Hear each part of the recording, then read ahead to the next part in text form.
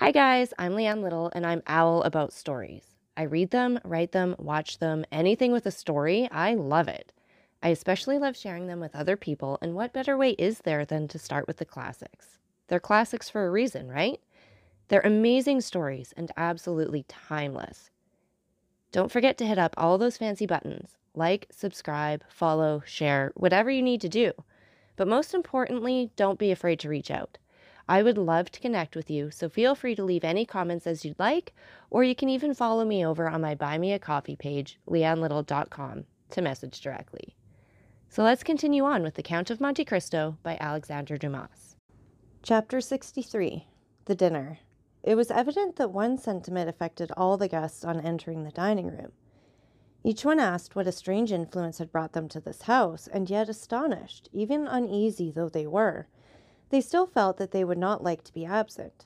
The recent events, the solitary and eccentric position of the Count, his enormous, nay, almost incredible fortune, should have made men cautious, and have altogether prevented ladies visiting a house where there was no one of their own sex to receive them. And yet curiosity had been enough to lead them to overleap the bounds of prudence and decorum. And all present, even including Cavalcanti and his son, notwithstanding the stiffness of the one and the carelessness of the other, were thoughtful, on finding themselves assembled at the house of this incomprehensible man. Madame Danglars had started when Villefort, on the Count's invitation, offered his arm, and Villefort felt that his glance was uneasy beneath his gold spectacles when he felt the arm of the Baroness press upon his own. None of this had escaped the Count, and even by this mere contact of individuals the scene had already acquired considerable interest for an observer. Monsieur de Villefort had on the right hand Madame Danglars, on his left Morrel. The Count was seated between Madame de Villefort and Danglars. The other seats were filled by Debray, who was placed between the two Cavalcanti, and by Chateau Renaud, seated between Madame de Villefort and Morrel. The repast was magnificent. Monte Cristo had endeavored completely to overturn the Parisian ideas and to feed the curiosity as much as the appetite of his guests. It was an oriental feast that he offered to them, but of such a kind as the Arabian fairies might be supposed to prepare. Every delicious fruit that the four quarters of the globe could provide was heaped in vases from China and jars from Japan. Rare birds, retaining their most brilliant plumage, enormous fish spread upon massive silver dishes, together with every wine produced in the archipelago, Asia Minor, or the Cape, sparkling in bottles whose grotesque shape seemed to give an additional flavor to the draught. All these, like one of the displays which Apicius of old gratified his guests, passed in review before the eyes of the astonished Parisians, who understood that it was possible to expend 1,000 louis upon a dinner for 10 persons, but only on the condition of eating pearls, like Cleopatra, or drinking refined gold, like Renzo de Medici. Monte Cristo noticed the general astonishment and began laughing and joking about it. "Gentlemen," he said, "you will admit that, when arrived at a certain degree of fortune, the superfluities of life are all that can be desired, and the ladies will allow that, after having risen to a certain eminence of position, the ideal alone can be more exalted. Now, to follow out this reasoning, what is the marvelous? That which we do not understand. What is it that we really desire? That which we cannot obtain. Now to see things which I cannot understand, to procure impossibilities, these are the study of my life. I gratify my wishes by two means, my will and my money. I take as much interest in the pursuit of some whim as you do, Monsieur Danglars, in promoting a new railway line, you, Monsieur de Villefort, in condemning a culprit to death, you, Monsieur Debray, in pacifying a kingdom, you, Monsieur de Chateau Renaud, in pleasing a woman, and you, Morrel, in breaking a horse that no one can ride. For example, you see these two fish, one brought from 50 leagues beyond St. Petersburg, the other 5 leagues from Naples. Is it not amusing to see them both on the same table?" "What are the two fish?" asked Danglars. "Monsieur Chateau Renaud, who has lived in Russia, will tell you the name of one, and Major Cavalcanti, who is Italian, will tell you the name of the other." "This one, I think, is a sterlet," said Chateau Renaud. "And that one, if I mistake not, a lamprey." "Just so. Now, Monsieur Danglars, ask these gentlemen where they are caught." "Sterlets," said Chateau Renaud, "are only found in the Volga." "And," said Cavalcanti, "I know that Lake Fusaro alone supplies lampreys of that size." "Exactly. One comes from the Volga and the other from Lake Fusario." Impossible, cried all the guests simultaneously. Well, this is just what amuses me, said Monte Cristo. I am like Nero, Cupitor Impossibilium. And this is what amuses you at this moment. This fish, which seems so exquisite to you, is very likely no better than perch or salmon, but it seems impossible to procure it, and here it is. But how could you have these fish brought to France? Oh, nothing more easy. Each fish was brought over in a cask, one filled with river herbs and weeds, and the other with rushes and lake plants. They were placed in a wagon built on purpose, and thus the sterlet lived 12 days, the lamprey 8, and both were alive when my cook seized them, killing one with milk and the other with wine. You do not believe me, Monsieur Danglars? I cannot help doubting, answered Danglars with his stupid smile. Baptistin, said the count, have the other fish brought in, the sterlet and the lamprey which came in the other casks, and which are yet alive. Danglars opened his bewildered eyes. The company clapped their hands. 4 servants carried in 2 casks covered with aquatic plants, and in each of which was breathing a fish similar to those on the table. But why have 2 of each sort? Asked Danglars. Merely because one might have died, carelessly answered Monte Cristo. You are certainly an extraordinary man, said Danglars, and philosophers may well say it is a fine thing to be rich. And to have ideas, added Madame Danglars. Oh, do not give me credit for this, madame. It was done by the Romans, who much esteemed them, and Pliny relates that they sent slaves from Ostia to Rome, who carried on their heads fish which he calls the mulus, and which, from the description, must probably be the goldfish. It was also considered a luxury to have them alive, it being an amusing sight to see them die, for, when dying, they change color 3 or 4 times, and like the rainbow when it disappears, pass through all the prismatic shades, after which they were sent to the kitchen. Their agony formed part of their merit. If they were not seen alive, they were despised when dead. Yes, said Debray, but then Ostia is only a few leagues from Rome. True, said Monte Cristo, but what would be the use of living 1800 years after Lucullus, if we can do no better than he could? The 2 Cavalcanti opened their enormous eyes, but had the good sense not to say anything. All this is very extraordinary, said Chateau Renaud. Still, what I admire the most, I confess, is the marvelous promptitude with which your orders are executed. Is it not true that you only bought this house 5 or 6 days ago? Certainly not longer. Well, I am sure it is quite transformed since last week. If I remember rightly, it had another entrance, and the courtyard was paved and empty, while today we have a splendid lawn bordered by trees which appear to be 100 years old. Why not? I am fond of grass and shade, said Monte Cristo. Yes, said Madame de Villefort. The door was towards the road before, and on the day of my miraculous escape you brought me into the house from the road, I remember. Yes, madame, said Monte Cristo, but I preferred having an entrance which would allow me to see the Bois de Boulogne over my gate. In 4 days, said Morrel. It is extraordinary. Indeed, said Chateau Renaud. It seems quite miraculous to make a new house out of an old one, for it was very old, and dull too. I recollect coming for my mother to look at it when Monsieur de Saint-Méran advertised it for sale 2 or 3 years ago. Monsieur de Saint-Méran? Said Madame de Villefort. Then this house belonged to Monsieur de Saint-Méran before you bought it. It appears so, replied Monte Cristo. Is it possible that you do not know of whom you purchased it? Quite so. My steward transacts all this business for me.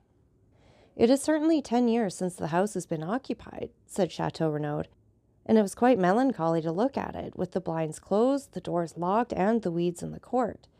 Really, if the house had not belonged to the father-in-law of the procureur, one might have thought it some accursed place where a horrible crime had been committed.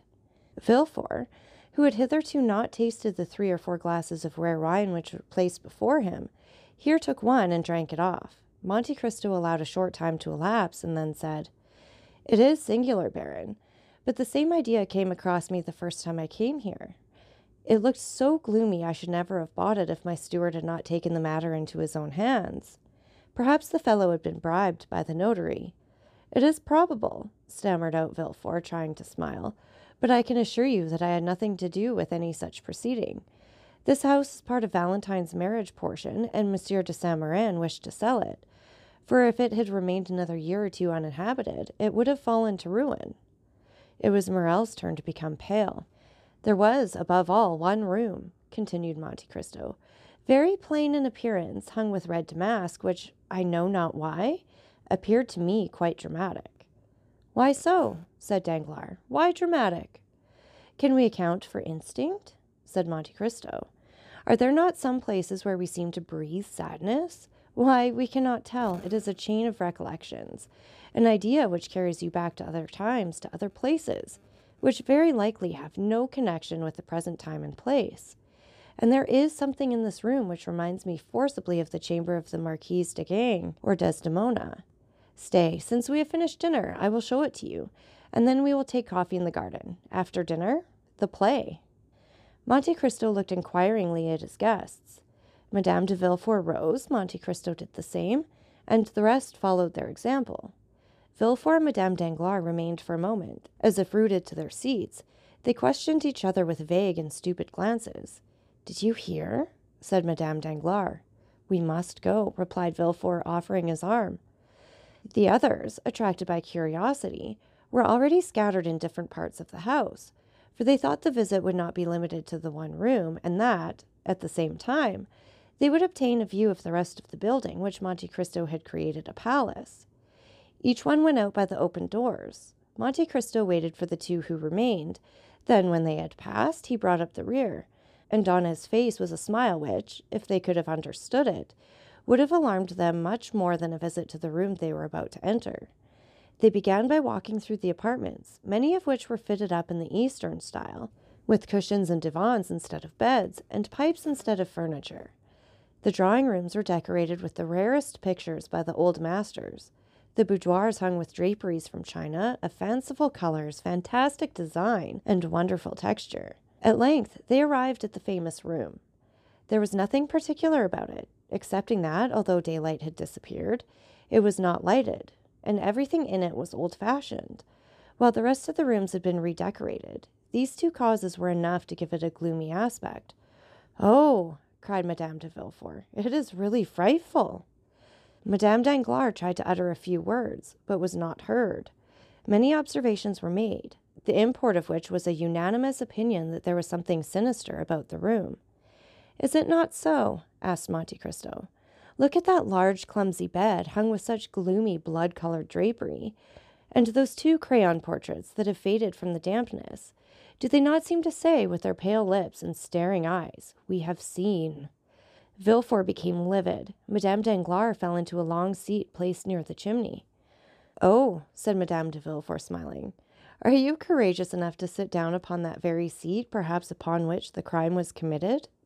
Madame Danglars rose suddenly. "And then," said Monte Cristo, "this is not all." "What is there more?" said Debray, who had not failed to notice the agitation of Madame Danglars. "Ah, what else is there?" said Danglars, "for, at present, I cannot say that I have seen anything extraordinary. What do you say, Monsieur Cavalcanti?"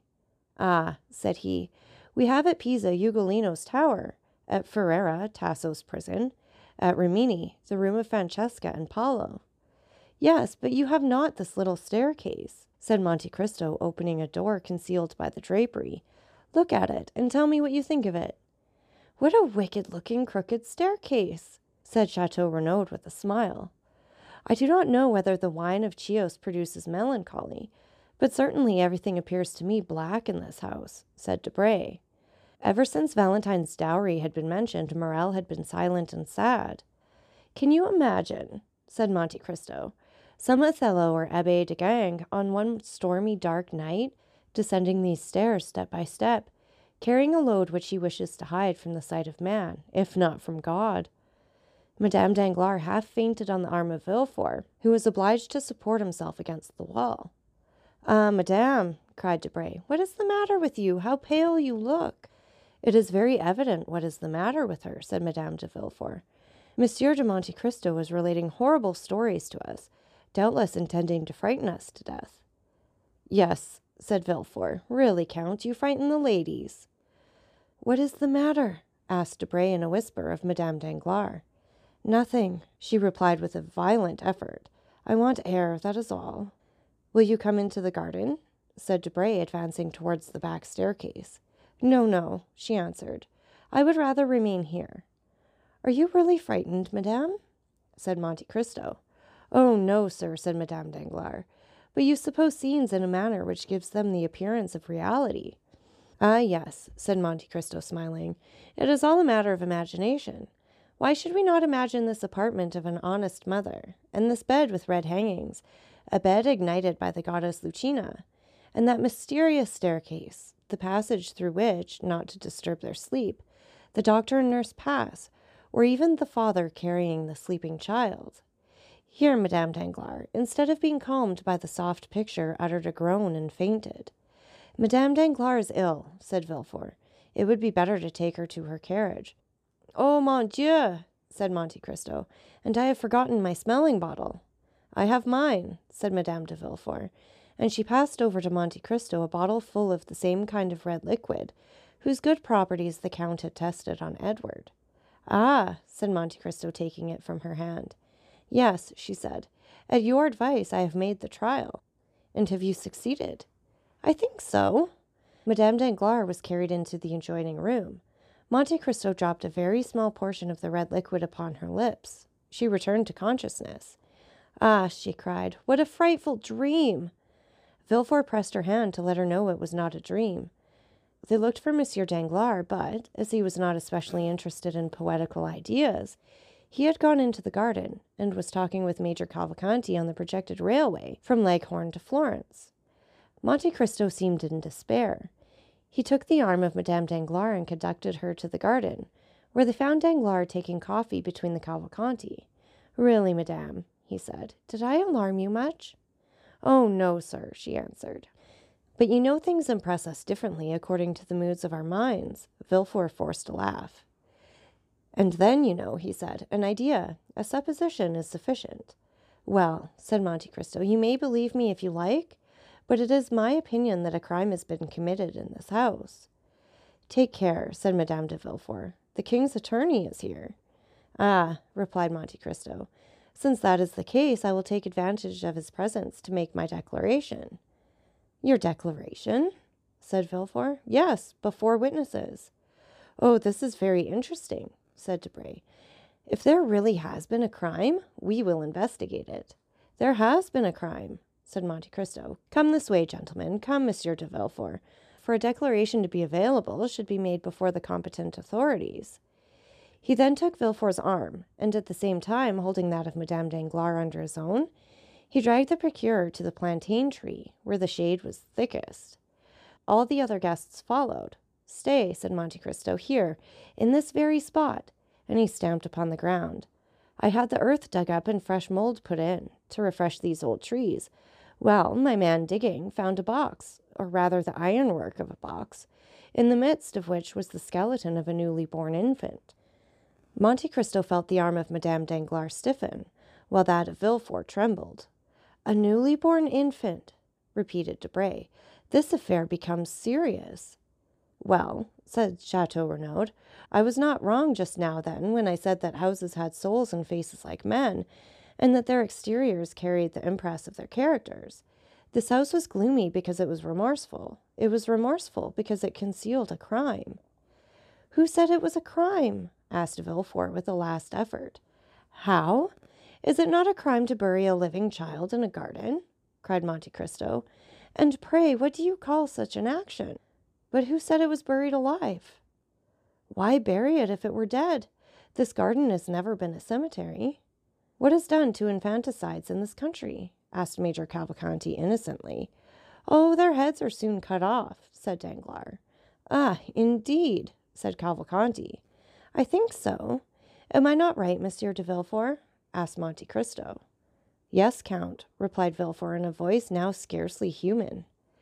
Monte Cristo, seeing that the two persons for whom he had prepared the scene could scarcely endure it, and not wishing to carry it too far, said, "Come, gentlemen, some coffee. We seem to have forgotten it," and he conducted the guests back to the table on the lawn. "Indeed, Count," said Madame Danglars, "I am ashamed to own it, but all your frightful stories have so upset me that I must beg you to let me sit down." And she fell into a chair. Monte Cristo bowed and went to Madame de Villefort. "I think Madame Danglars again requires your bottle," he said. But before Madame de Villefort could reach her friend, the procureur had found time to whisper to Madame Danglars, "I must speak to you." "When?" "Tomorrow." "Where?" "In my office, or in the court, if you like. That is the surest place." "I will be there." At this moment, Madame de Villefort approached. "Thanks, my dear friend," said Madame Danglars, trying to smile. "It is over now, and I am much better."